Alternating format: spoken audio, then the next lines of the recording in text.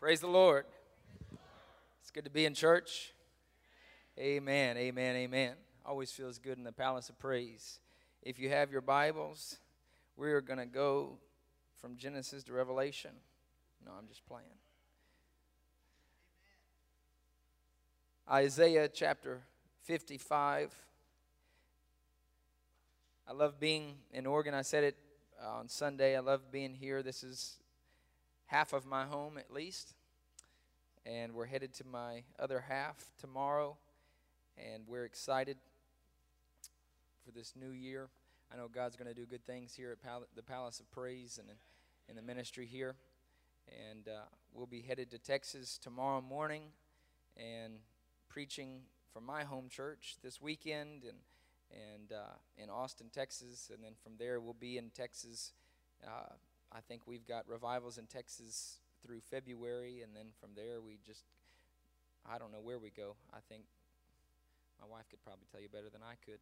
But we're excited with what God is doing, but it's always good to be here, and I'm thankful that I have more than one home.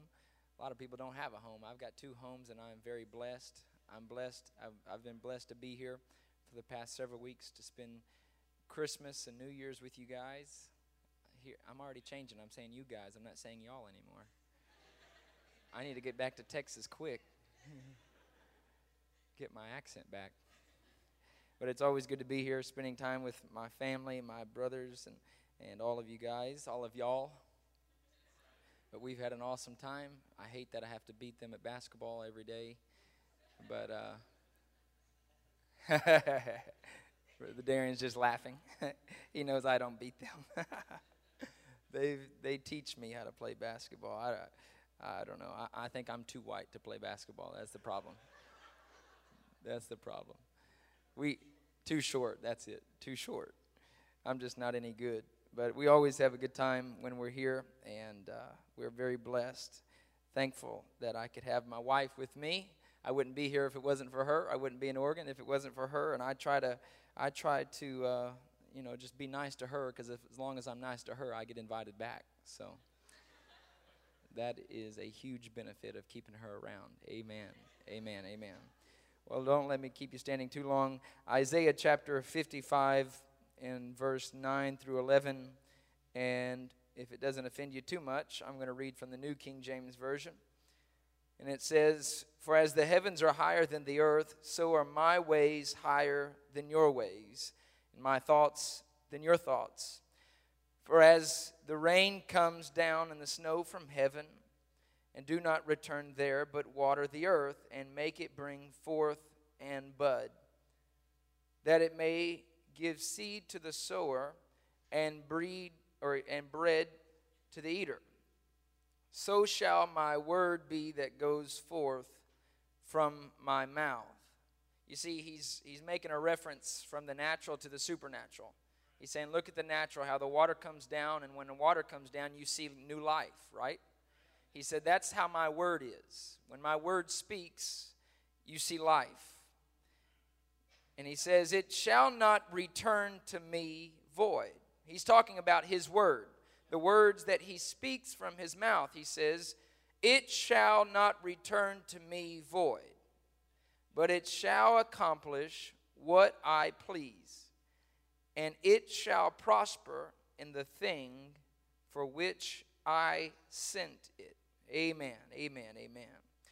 Why don't we lift our hands? If you have your Bibles, set it down. Why don't we just lift our hands and give God worship tonight for who he is and what he's done?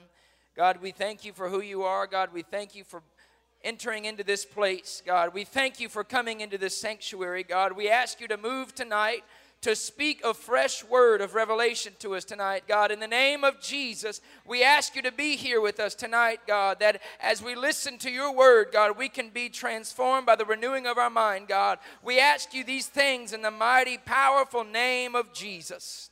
Everybody said amen. Amen. You may be seated. I just want to preach on a simple subject tonight. I may teach, I may preach, I may hand the microphone to Darian and let him do it. I don't know.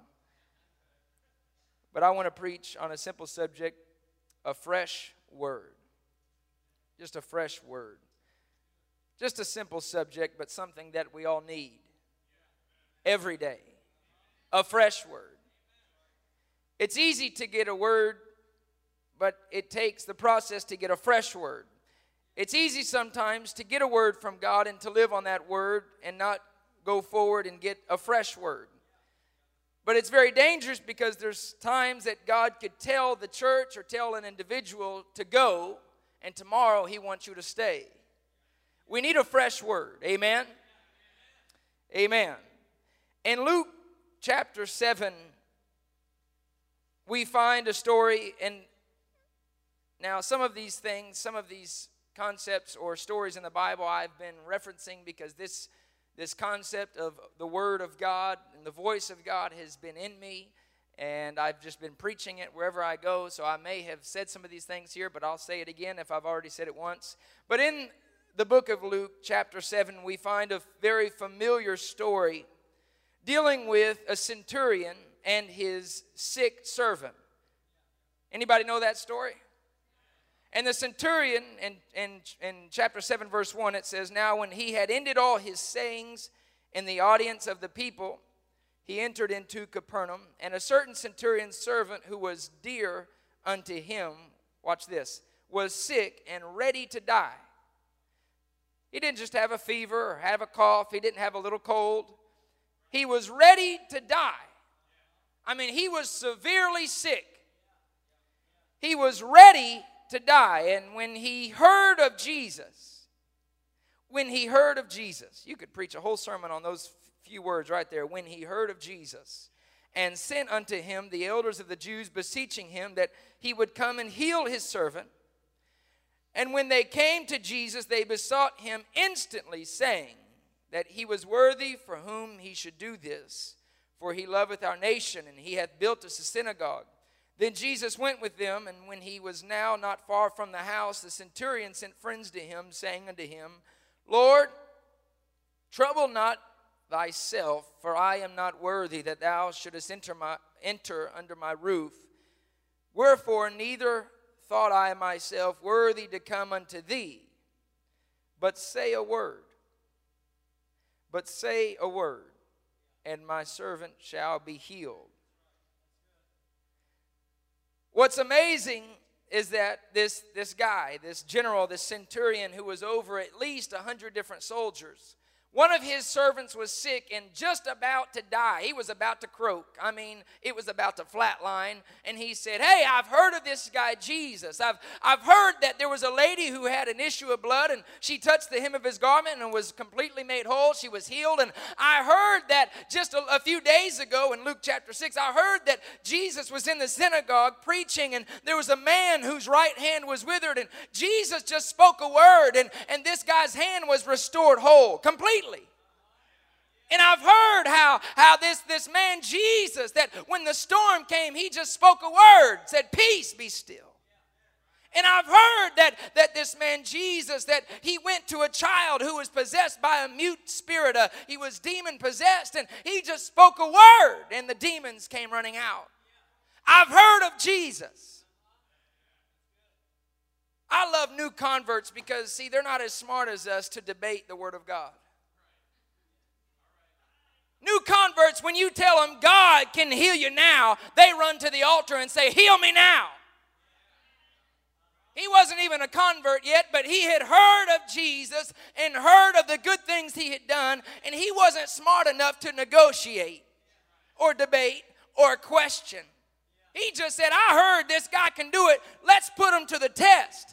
And he runs out there and says, hey, man, I've got this sick servant. He's about to die. Jesus says, okay, where is he? I'll go heal him. No, don't bother yourself. You don't need to take your time to go do that because I know how authority works.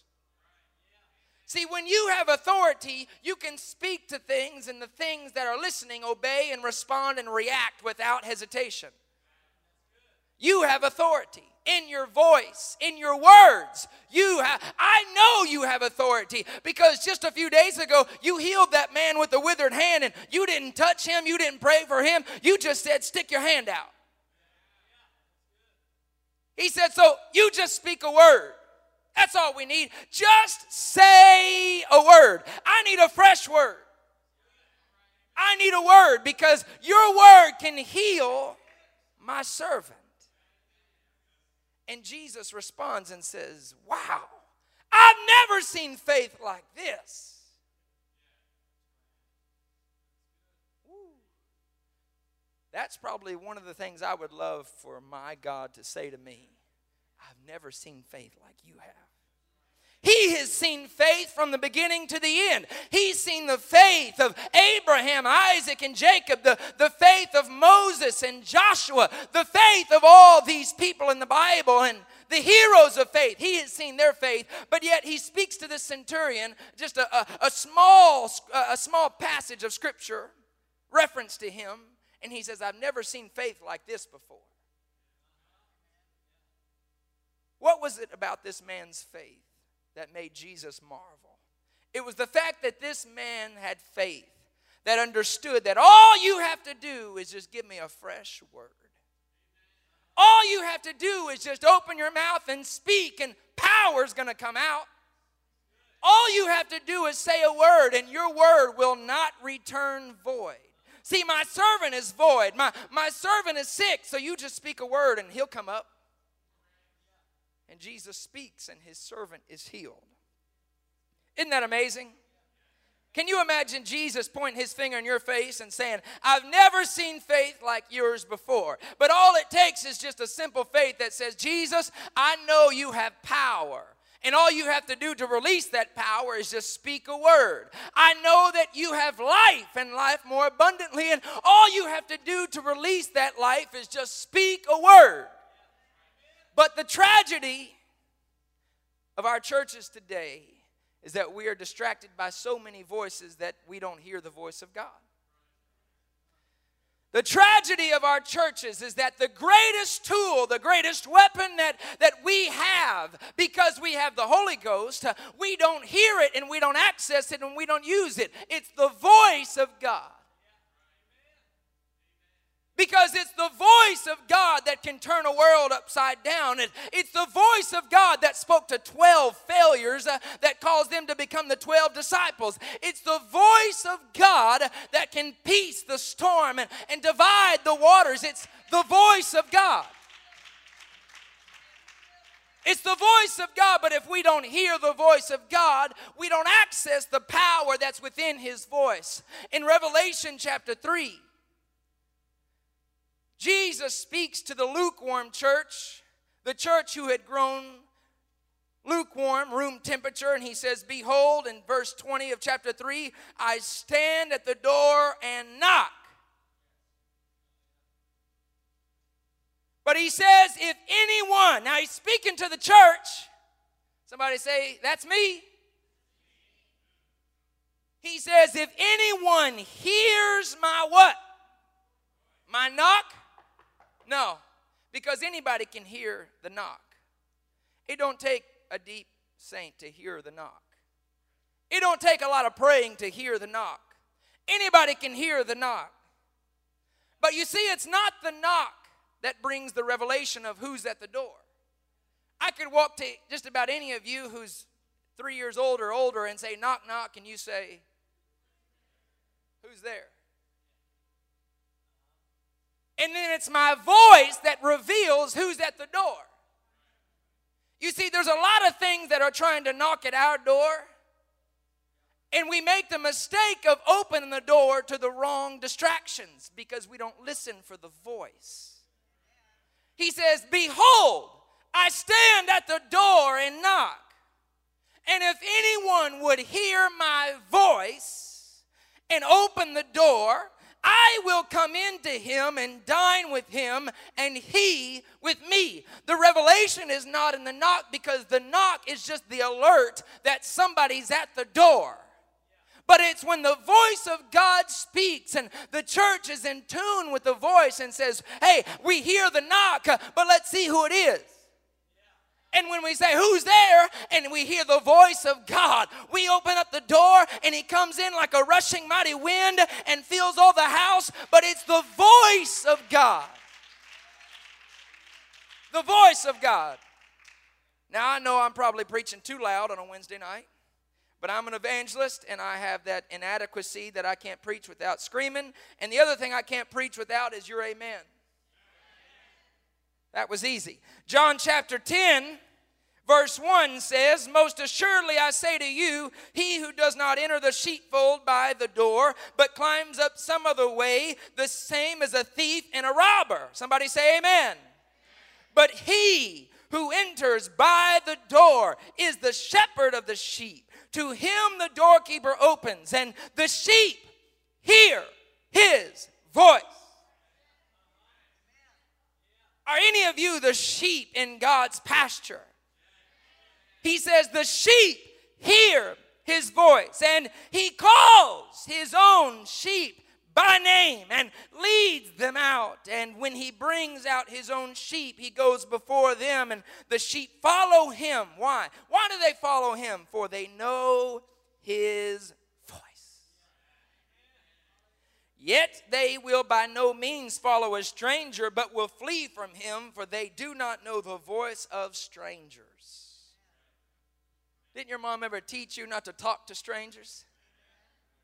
But yet we have people in the church who are going down weird and strange paths, and we're wondering, how are they going down these paths? They come to church every Sunday and every Wednesday, and they're even at prayer meeting. But you see, they don't hear the voice of God, and they're hearing all these other voices. And we see them going down these paths of depression and discouragement and addiction and perversion and all these strange paths. Why? Because they don't know the voice of God. And when the voice of strangers speak to them, they get confused.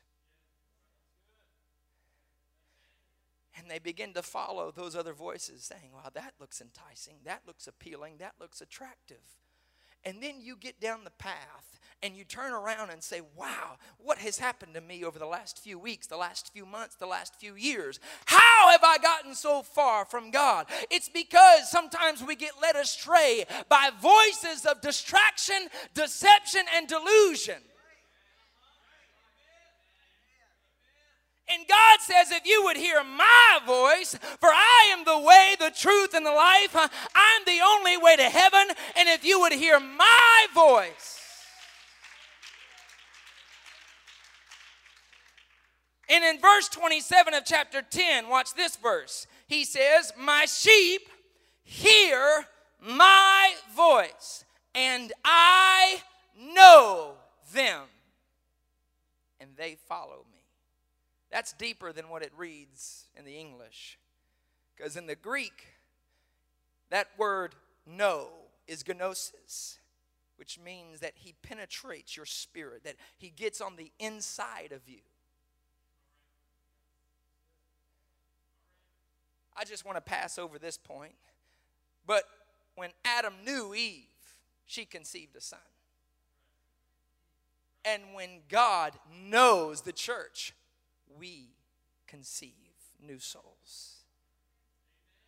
But the only way the church can have new birth and conceive new people is when we hear the voice, because he says, my sheep hear my voice and I know them. I come into them.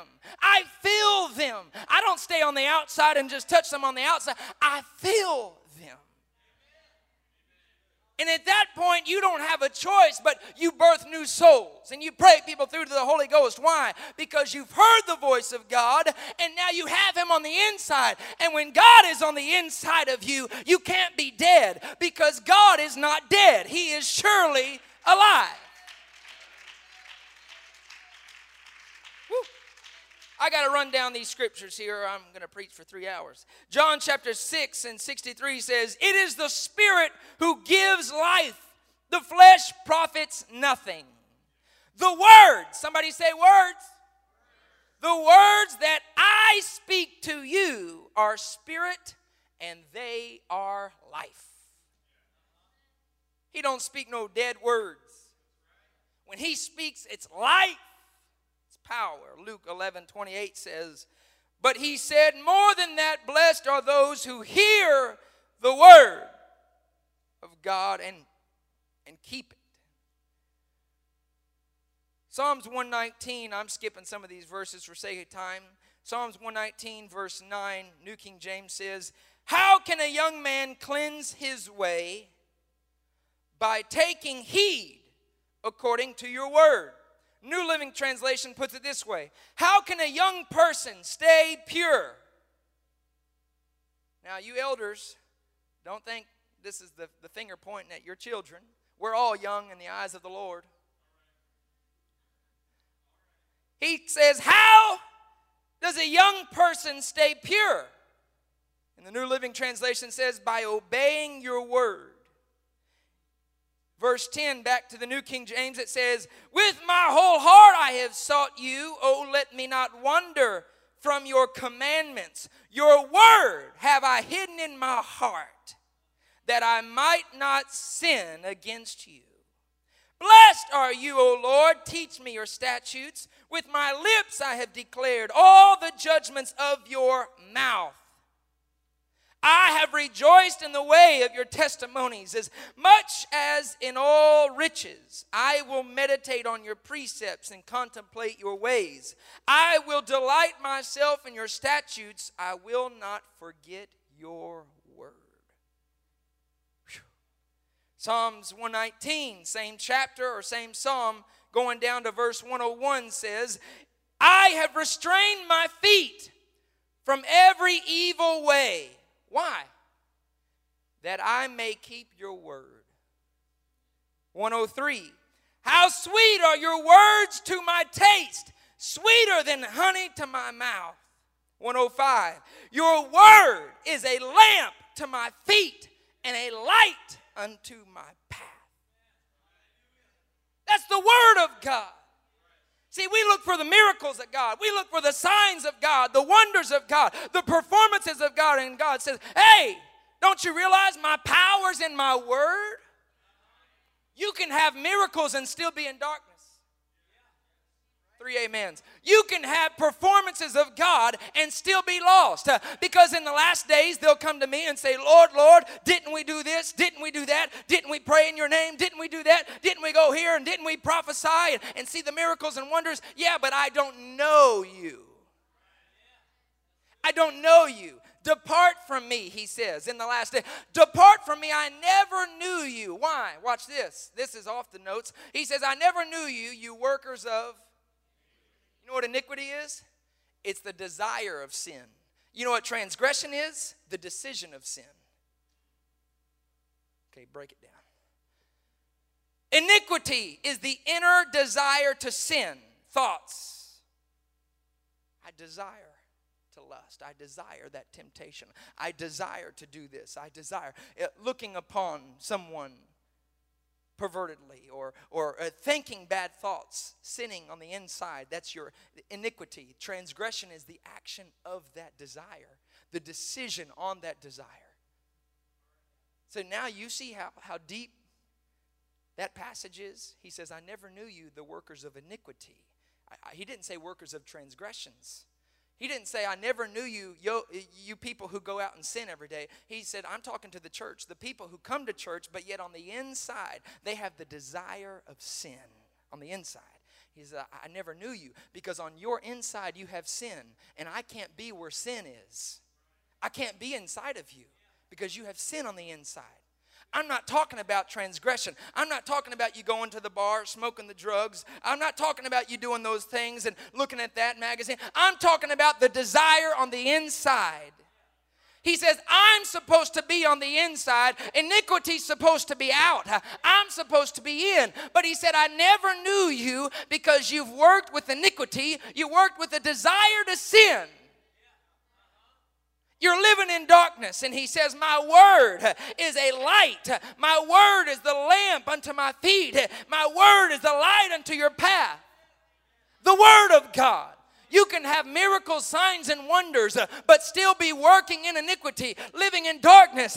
And God says, all you need is my word. You don't need all the miracles, signs, and wonders. What you need is my word, because watch this. The miracles, signs, and wonders will follow them that believe. It don't take a lot to believe. The devils believe and tremble. Which means miracles, signs, and wonders could follow the devils. They believe. Revelation 19,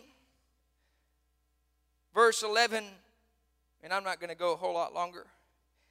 Revelation 19:11 says, "Now I saw heaven opened." Before I keep reading, I'm preaching about our fresh word. Okay? We've got to have a fresh word. And let me just say this, that this church is blessed. Because Bishop King has been here, I think, 37 years, 36 or 37 years. So as far as I know, since long before I was ever a twinkle in my Father's eye, this church has been receiving a fresh word. Think about all the people that are living right now, 6 to 7 billion people. And now think of all the people that are, quote unquote, saved. Not very many in comparison to all the people that are alive. Because many are called, few are chosen, and the people who go to heaven are on the narrow path, and there are few that are beyond it, and the path to destruction and hell is broad, and there's a lot of people on that path. But just think how blessed we are that we have received the word of truth. I haven't won the lottery, but I won the word of God. I pray every day, God, why me? God, why did you choose me? Do you understand the probability of me even being here? That all this came together, that I'm even alive today, that my great-great-grandparents met, and my grandparents met, and then my parents met, and then they conceived me, and now I'm here. But not just that I'm here, but that I'm here with the Word of God. What's the probability? What are the chances that you are here today and you are holding in your hands the word of truth for eternal salvation? But now let me ask you, let me get strong for a moment. What are you doing with the word? See, you have the word, and I would say almost everybody in here has responded to that word, baptized in Jesus' name, and filled with the Holy Ghost. But now you're sitting here, and God's looking and saying, okay, I've empowered you. I have fueled you with my word. Now what are you doing? And sometimes, and I'm just pausing for a moment, but sometimes we get so caught up on our small problems. See, I've got the Holy Ghost and I've been baptized in Jesus' name, but I still deal with problems. And the enemy would love those small little problems to stop me from empowering this word. And I could come back to church every Sunday and come back to church every Wednesday and come back to church every week and look at my small little problems and allow those small problems to keep me to going to the highways and to the hedges and preaching this word. But I preached a couple weeks ago when I preached on the cup, hold on to your cup, that the disciples, that they left from the presence of the council rejoicing that they were counted worthy to suffer shame for his name. And every day they went to the temple preaching. They had stripes on their back. They had blood coming from their head because they had been severely beaten. And that should have stopped them from witnessing. They had big problems. But they say, I don't care. My problems are going to push me into my plan of God. My problems are going to push me into the purpose of God that he has for my life. My problems aren't going to keep me from empowering the word of God. I don't want to see any hands raised because I'm guilty right now. If we were raising hands, I'd be the first to raise my hand. But when's the last time you've truly empowered the word of God in your life? But we pause and we stop and we are hindered and we are slowed down from empowering the word of God in our life and talking to others about this word because we have small problems. Well, I'm depressed today and I'm discouraged and I just didn't get the grades in school I didn't want and my mom didn't cook the meal I wanted to eat. And you know, I'm just a little discouraged right now. But you see how small that problem is in comparison to eternal salvation? My small problem of having a depressed day or having a day where I've got a hangnail is so small in comparison to this entire world who does not have the fresh word of God. We ought to be able to look at our small little problems and say, wow, well, that'll go away soon, but this person might be in hell for all of eternity. I need to empower the fresh word of God, and I need to talk to somebody.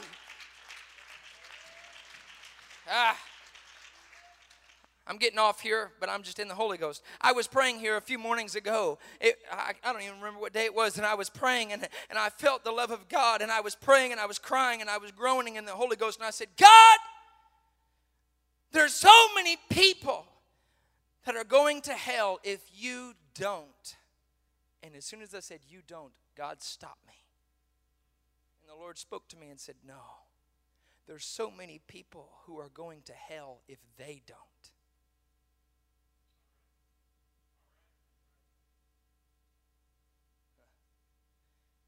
Because God's already paid the price. Does he have to pay the price again? Does he have to come down and die on a cross again? No. Once was enough. It atoned for our sins for all of eternity. He said, I've already paid the price. I've already spoken the word. But they will go to hell if they don't respond and receive my word. It's not if I don't, it's if you don't. You see, we're not waiting on God to speak another word or write another Bible or die on another cross. He's already spoken. He's already died. What God is waiting is he's waiting on us to respond. We're not waiting on God. God is waiting on the church. He empowered us and said, I'm leaving. I'm going up to heaven to sit on my throne, and I'm going to empower you to become my body. And the way that I'm going to empower you is with my word, my spirit, my truth, so that you can go. I know this isn't a popular message, but I'm just wondering, how long has it been since you've empowered the word of God? When did you receive this word? How long have you had this word in your spirit, in your consciousness? How long has it been since you've possessed this word? And I'm asking you, church, honestly and sincerely, how long has it been since you empowered the word of God? We hear it, we listen to it, we preach it, we believe it, but do we empower the word of God and access the word of God and use the word of God and spread the word of God and tell somebody about the word that we've received? I feel a burden on me tonight. Because what is the word of God? Let me tell you what the word of God is. Revelation 19:11 says, Now this is John the Baptist. He's speaking here. He's prophesying this vision. He says, I saw heaven open. Not John the Baptist, it's John. Now I saw heaven open, and behold, a white horse, and he who sat on him was called Faithful and True. Those words are capitalized because he's talking about a person. I'll read it again. I saw heaven open, and behold, a white horse, and he who sat on him was called Faithful and True. And in righteousness he judges and makes war. His eyes were like a flame of fire, and on his head were many crowns. He had a name. Somebody say he had a name. Whew. He had a name written that no one knew except himself. He was clothed with a robe dipped in blood, and his name is called the Word of God. Whew. If that don't give you goosebumps, I don't know what will. And verse 16 says, and he has on his robe and on his thigh a name written, King of Kings and Lord of Lords.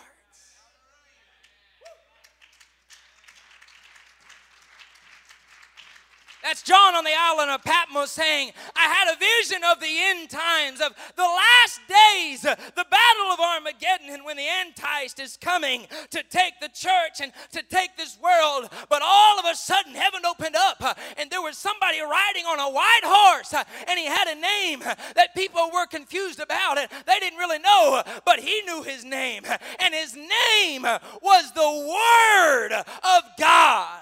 Because in the beginning was the Word, and the Word was with God. The Word was God, and the Word, and the Word, and the Word became flesh and dwelt among us, and we beheld his glory. Oh God, his name is the Word of God, because he is the identity, the DNA, and the power of the Word of God.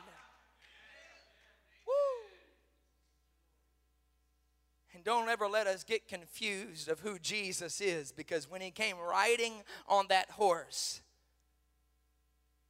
he wore a label on his thigh. He said, I am the King of Kings. I am the Lord of Lords. Woo. That's a powerful revelation. One of those verses that I've read probably many of times, but I felt when I read it, it's like, wow, I've never seen this before. That his name is the Word of God. That's how powerful his word is. It's not just a written word, but it's a living word.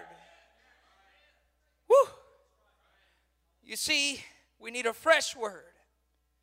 Because when things grow dim, when things grow dark, and I think I referenced it the other night, but when the world, the Bible says, when it became void and darkness was on the face of the deep, God said, wow, the earth that I've created is now without form and void, and it's dark. The only way I can fix it is with a fresh word. Let there be light.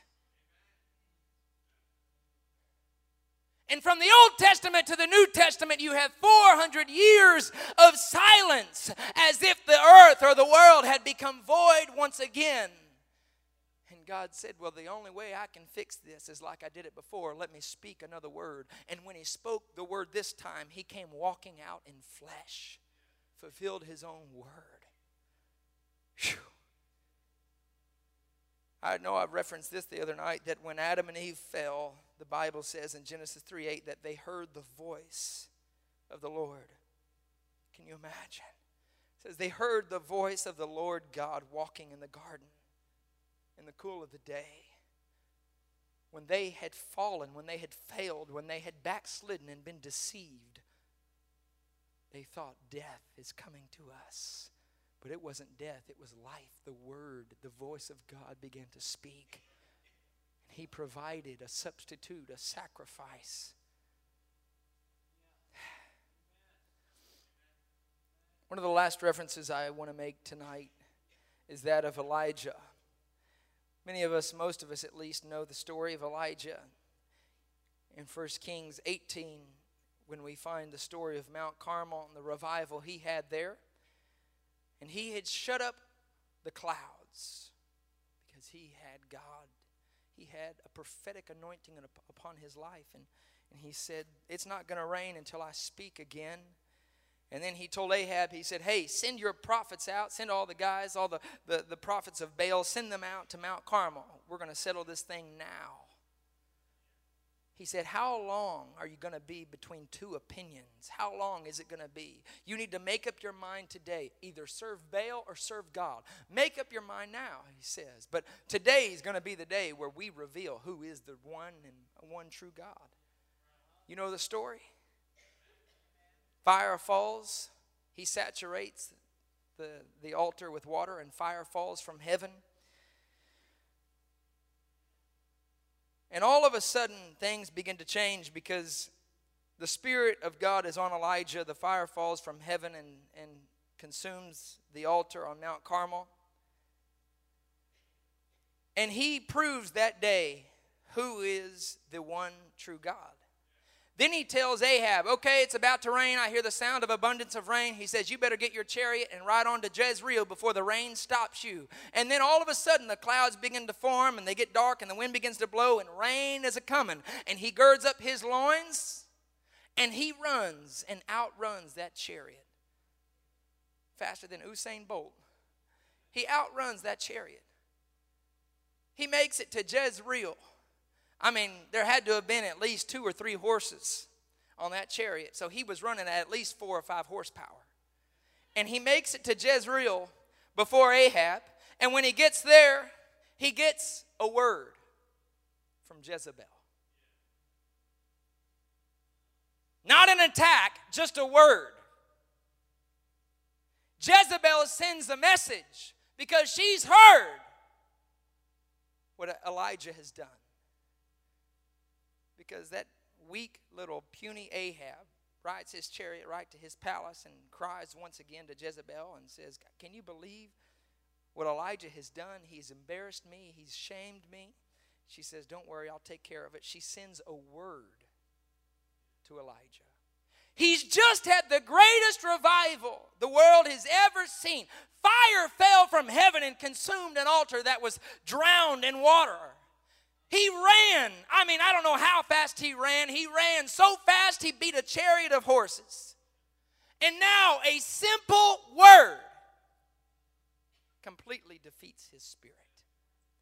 The word says, hey, I'm going to do to you by tomorrow what you did to the prophets. I'm going to kill you. And all of a sudden, he's got post-anointing blues. He steps off the platform. He steps out from the spotlight, and he is completely saturated in depression. Why? Because of a word. A word. The messengers didn't bring swords. They didn't try to attack him. They didn't push him. They didn't shove him. They just handed him a word. Here's a word. Isn't it amazing how that old spirit of Jezebel, straight from hell, knows the power of a word?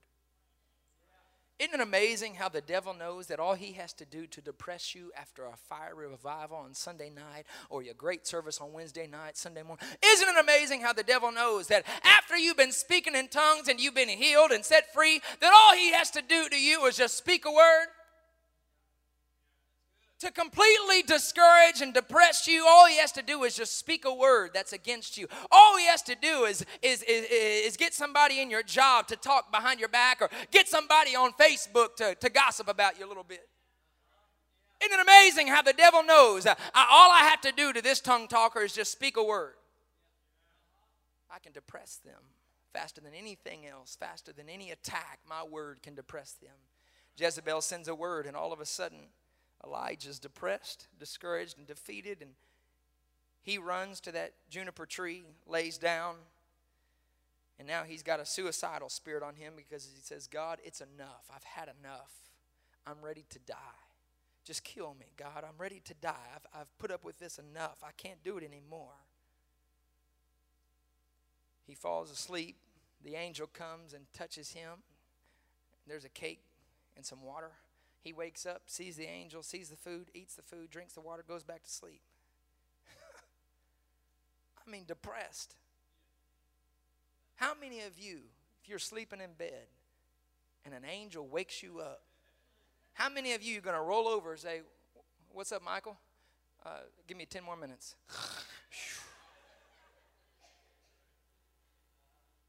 I mean, that's depression. Because you know it's depression that keeps you in the bed. I ain't getting out of bed today. I don't care how many angels you send. I'm staying right. I don't care how many cakes you bake. I'll eat them in my sleep.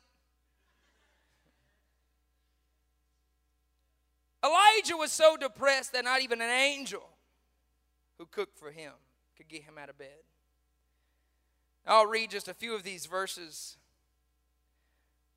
But in verse 5 it says, then as he lay and slept under the broom tree, suddenly an angel touched him and said to him, and this is in chapter 19, said to him, arise and eat. And he looked, and there by his head was a cake baked in coals and a jar of water. He ate and drank and lay down again. And the angel of the Lord came back a second time and touched him and said, arise and eat. No more snoozing. He says, the journey is too great for you. He arose and ate and drank, and he went in the strength of that food 40 days and 40 nights as far as Horeb, the mountain of God.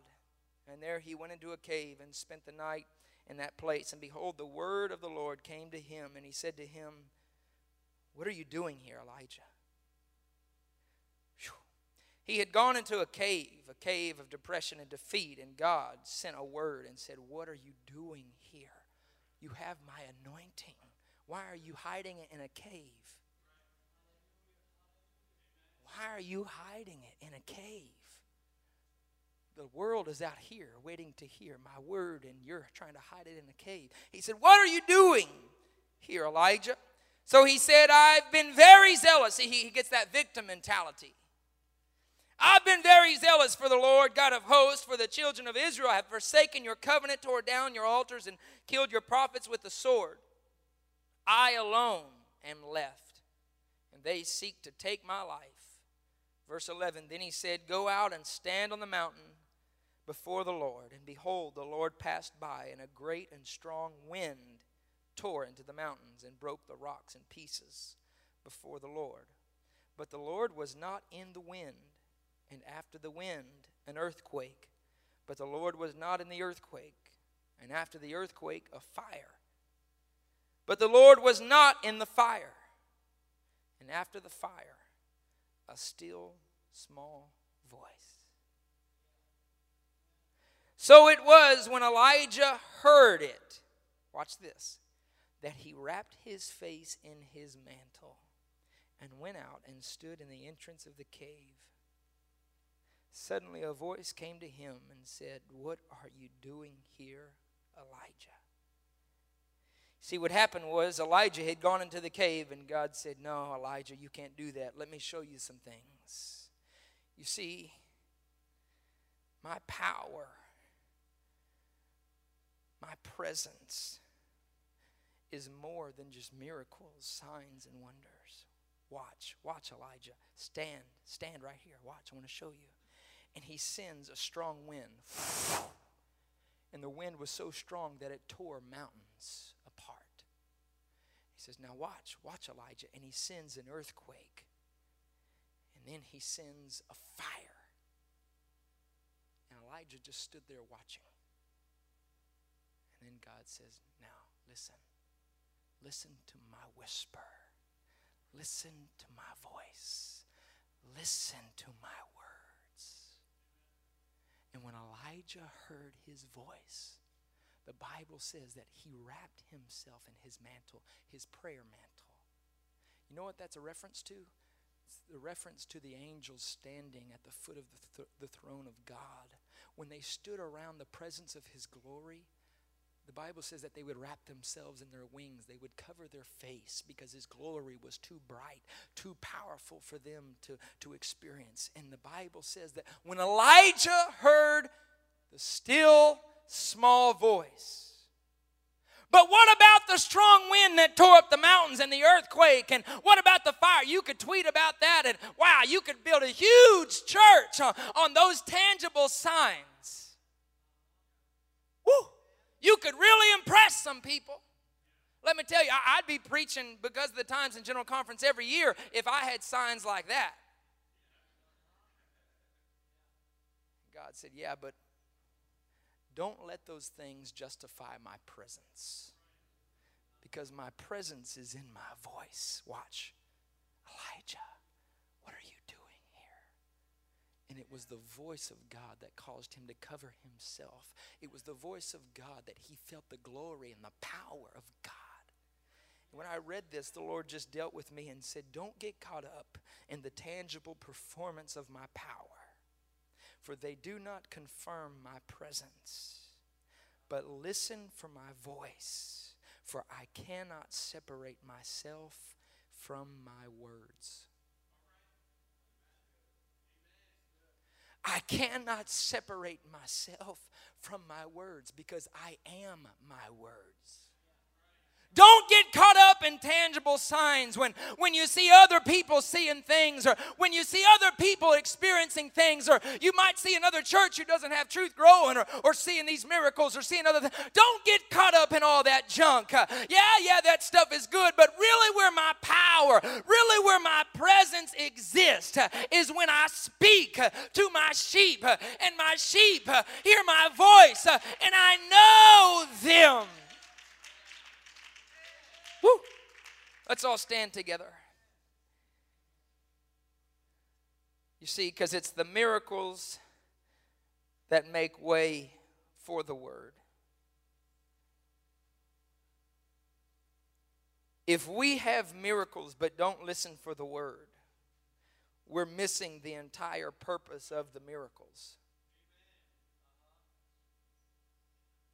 If we see somebody healed of cancer, and I wish we could see it every day happen, but we don't have the voice of God. The Bible says, hey, it would be better to go to heaven with cancer. It would be better to go to heaven maimed, without an eye, without a hand, without a foot. It would be better to go to heaven without those things, because you'll be made whole in heaven. I would rather be sick and die and go to heaven than to be made whole right here and go to hell. Because it's the miracles that make way for the voice of God. Watch this. When God performed all those things for Elijah, Elijah just stood there. Saw the wind, saw the earthquake, saw the fire. And what was Elijah's his problem? What was his complaint? He said, I'm all alone. He said it twice. If you read it, he said it twice. I'm all alone, God. I'm all alone. I'm the only one left. It's just me, God. I'm struggling because I'm the only one left. All these other guys, they've been killed and they've backslidden. I'm the only one left. But watch. In that same chapter, God speaks to him a still small voice. And Elijah wraps himself in his prayer mantle and he covers his face and falls before the presence of God. And a few verses later, God says, get up. I'm sending you Elisha.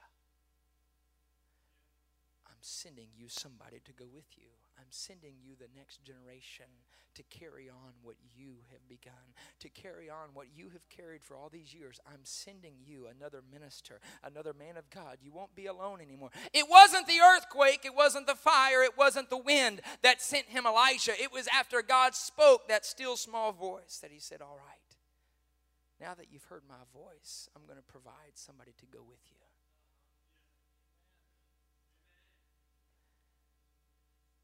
Church, it may seem sometimes like we're standing all alone. It may seem sometimes like we're just by ourselves when we look at the masses of this world who seem to just surround us. When you go to the mall, you go to the store, and you see hundreds, thousands of people every day who don't have the word, and you seem like I'm standing all by myself. But if you could just hear a voice of God, you will be surrounded by the masses of heaven. As I prayed right at this altar this morning, before the sun rose, I prayed right here, and the Lord began to deal with me and said, when I spoke, when I came in flesh, and when I preached, and when I talked, I didn't speak alone. I never stood alone. But when I spoke, I had the masses of heaven standing behind me. I was just praying right here, and I could feel God's presence come over me. It was as if God showed me that when he came in this life, when he preached and when he witnessed and when he evangelized, he never spoke by himself, not one time. He may have been standing in a pulpit, standing in front of a bunch of critics. Lots of eyes looking to criticize him, looking to oppose him. But he had the eyes of heaven looking to empower him. In the flesh, in the tangible sense, it looked like he stood alone. But in the supernatural realm, in the spiritual realm, he stood with the masses of heaven because he was the Word of God. And if we get the Word of God inside of us, and when we begin to empower the Word of God on the outside, when we begin to experience God's Word, a fresh Word, we don't stand alone. It may seem like it at times, but we have the masses of heaven. We've got angels standing with us. We've got God on our side. And the Bible says, if God be for me, who can be against me? It's when I speak the word of God that no weapon formed against me will be able to prosper, because greater is he that's within us. Can we lift our hands tonight? Hallelujah, Jesus. Hallelujah, Jesus.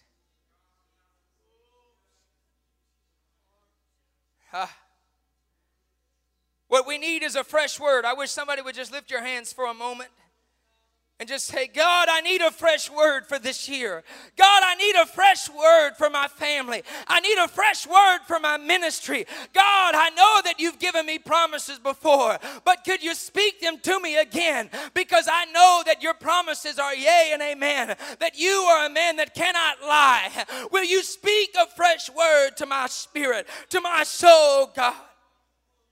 God, in my spirit, I feel like I've fallen asleep at times. But God, I know that your spirit, that your word is life. Speak a word unto me, God, that I can go forth and empower your spirit. Empower, God, your Holy Ghost. God, speak a fresh word here tonight in the name of Jesus. Come on, just take a moment. It's not even 9 o'clock yet. Just take a moment and pray. We need God to speak to us. We need to hear the voice. He's knocking at our door. But if we'll listen to the voice and open up the door, God will come in and He will dine with us. He will spend time with us when we hear His voice. Hallelujah. Come on, somebody lift up your voice right now.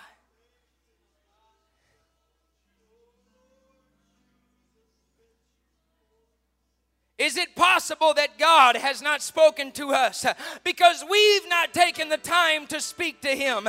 Is it possible that God is waiting for us to speak to Him a word of faith, a word of desperation, a bold word with authority, that He will return a word? And the Bible says that His word shall not return void. Come on, somebody speak a word of faith. God, in the name of Jesus, in the name of Jesus, Lord, we've got to have tongues and interpretation in our church again. God, you cannot shut up your voice, but we've got to hear you again.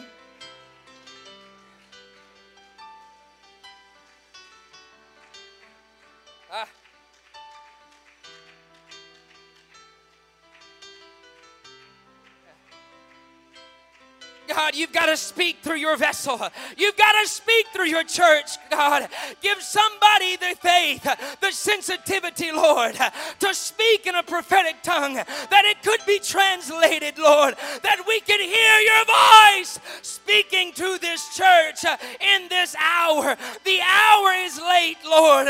The hour is late, Lord. We know that you are on your way, God. And how can we make it if we do not hear your voice speaking to your church, Lord? Let there be a fresh word, Lord. Let there be a word go forth tonight in the name of Jesus Christ.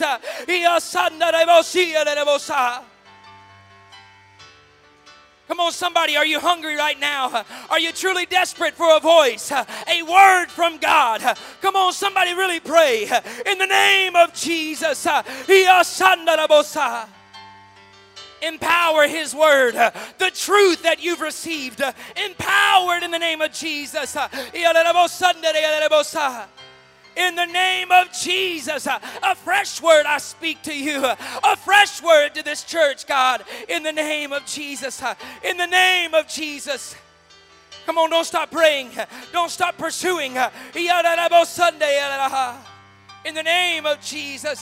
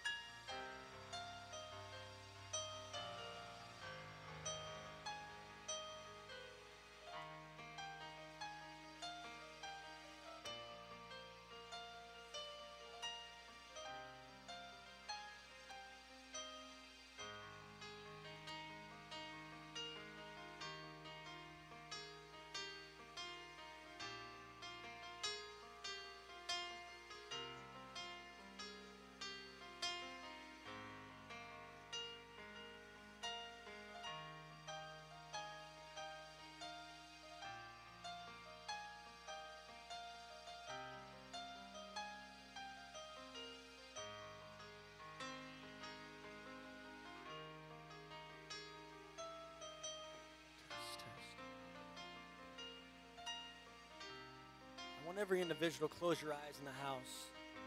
Every individual, close your eyes. Damien. Stop.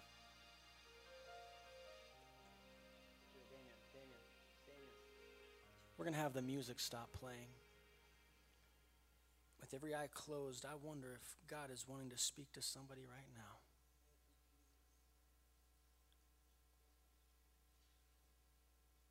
You know, it was the prophet, as he said, it was that still small voice that you hear.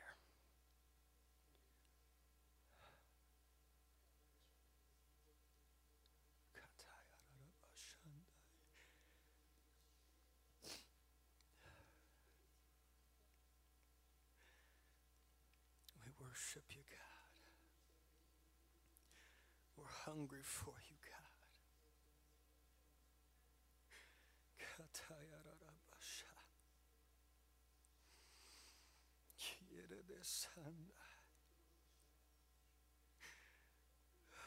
I'm hungry for your voice. I need to hear your voice. What you would have me to do, where you would have me to go. I need your voice. It's not an option. It's not something I can go without, but I need to hear your voice.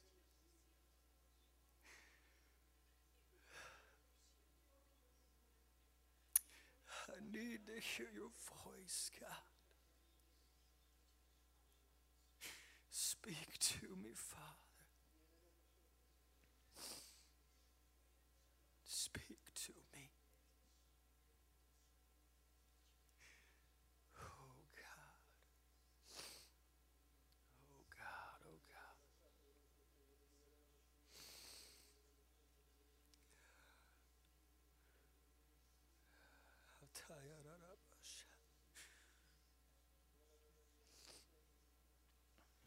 What's he saying to you this evening?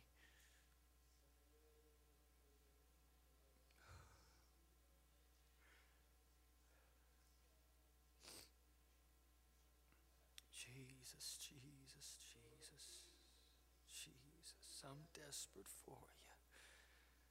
I'm desperate for you.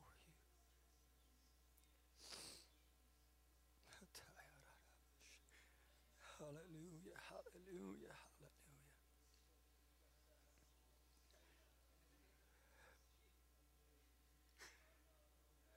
I don't know about you, but there's nothing I long for more than to feel the impression of God's voice upon my mind. And there's clear direction, there's clear understanding, there's the confusion fades into the background, and there's a peace that comes over my soul. And it's all because of his voice. Hallelujah. Hallelujah. Hallelujah. Thank you, Lord. You know, just in the last month or so, I finished reading this book. And it's by two psychologists. They're both doctors, and it has to do with this. I haven't referenced it in Preach or anything like that, but it's very interesting. And he talks about how digital media and the effects that it has on our brain, and how it actually rewires our brain, the sensory in our brain, the sensors that we use in our brain to feel the voice and hear the voice of God, how it invades those senses in our mind. And that has to do with the noise that the scripture, the prophet's talking about, that noise that invades us. There's always something in our life that's going on that we need to take that time to just disconnect and just hear the voice of God. And just quiet our spirit and just see, well, God, what do you have to say? I've heard all these voices. I've heard the music. I've the movies, and I've talked to people throughout my day and heard different voices, my boss, my coworkers, customers, but what does your voice have to say to me? The most important voice that should be in our lives too oftentimes is void and vacant in our life. I'm not trying to re-preach a sermon, but it's a self-evaluation. How much do we hunger for the voice of God? There needs to be a hunger there. And I thank you, Brother Chris Green, for this sermon. It was a great sermon. We can take it with us. Thank you. Thank you, Jesus.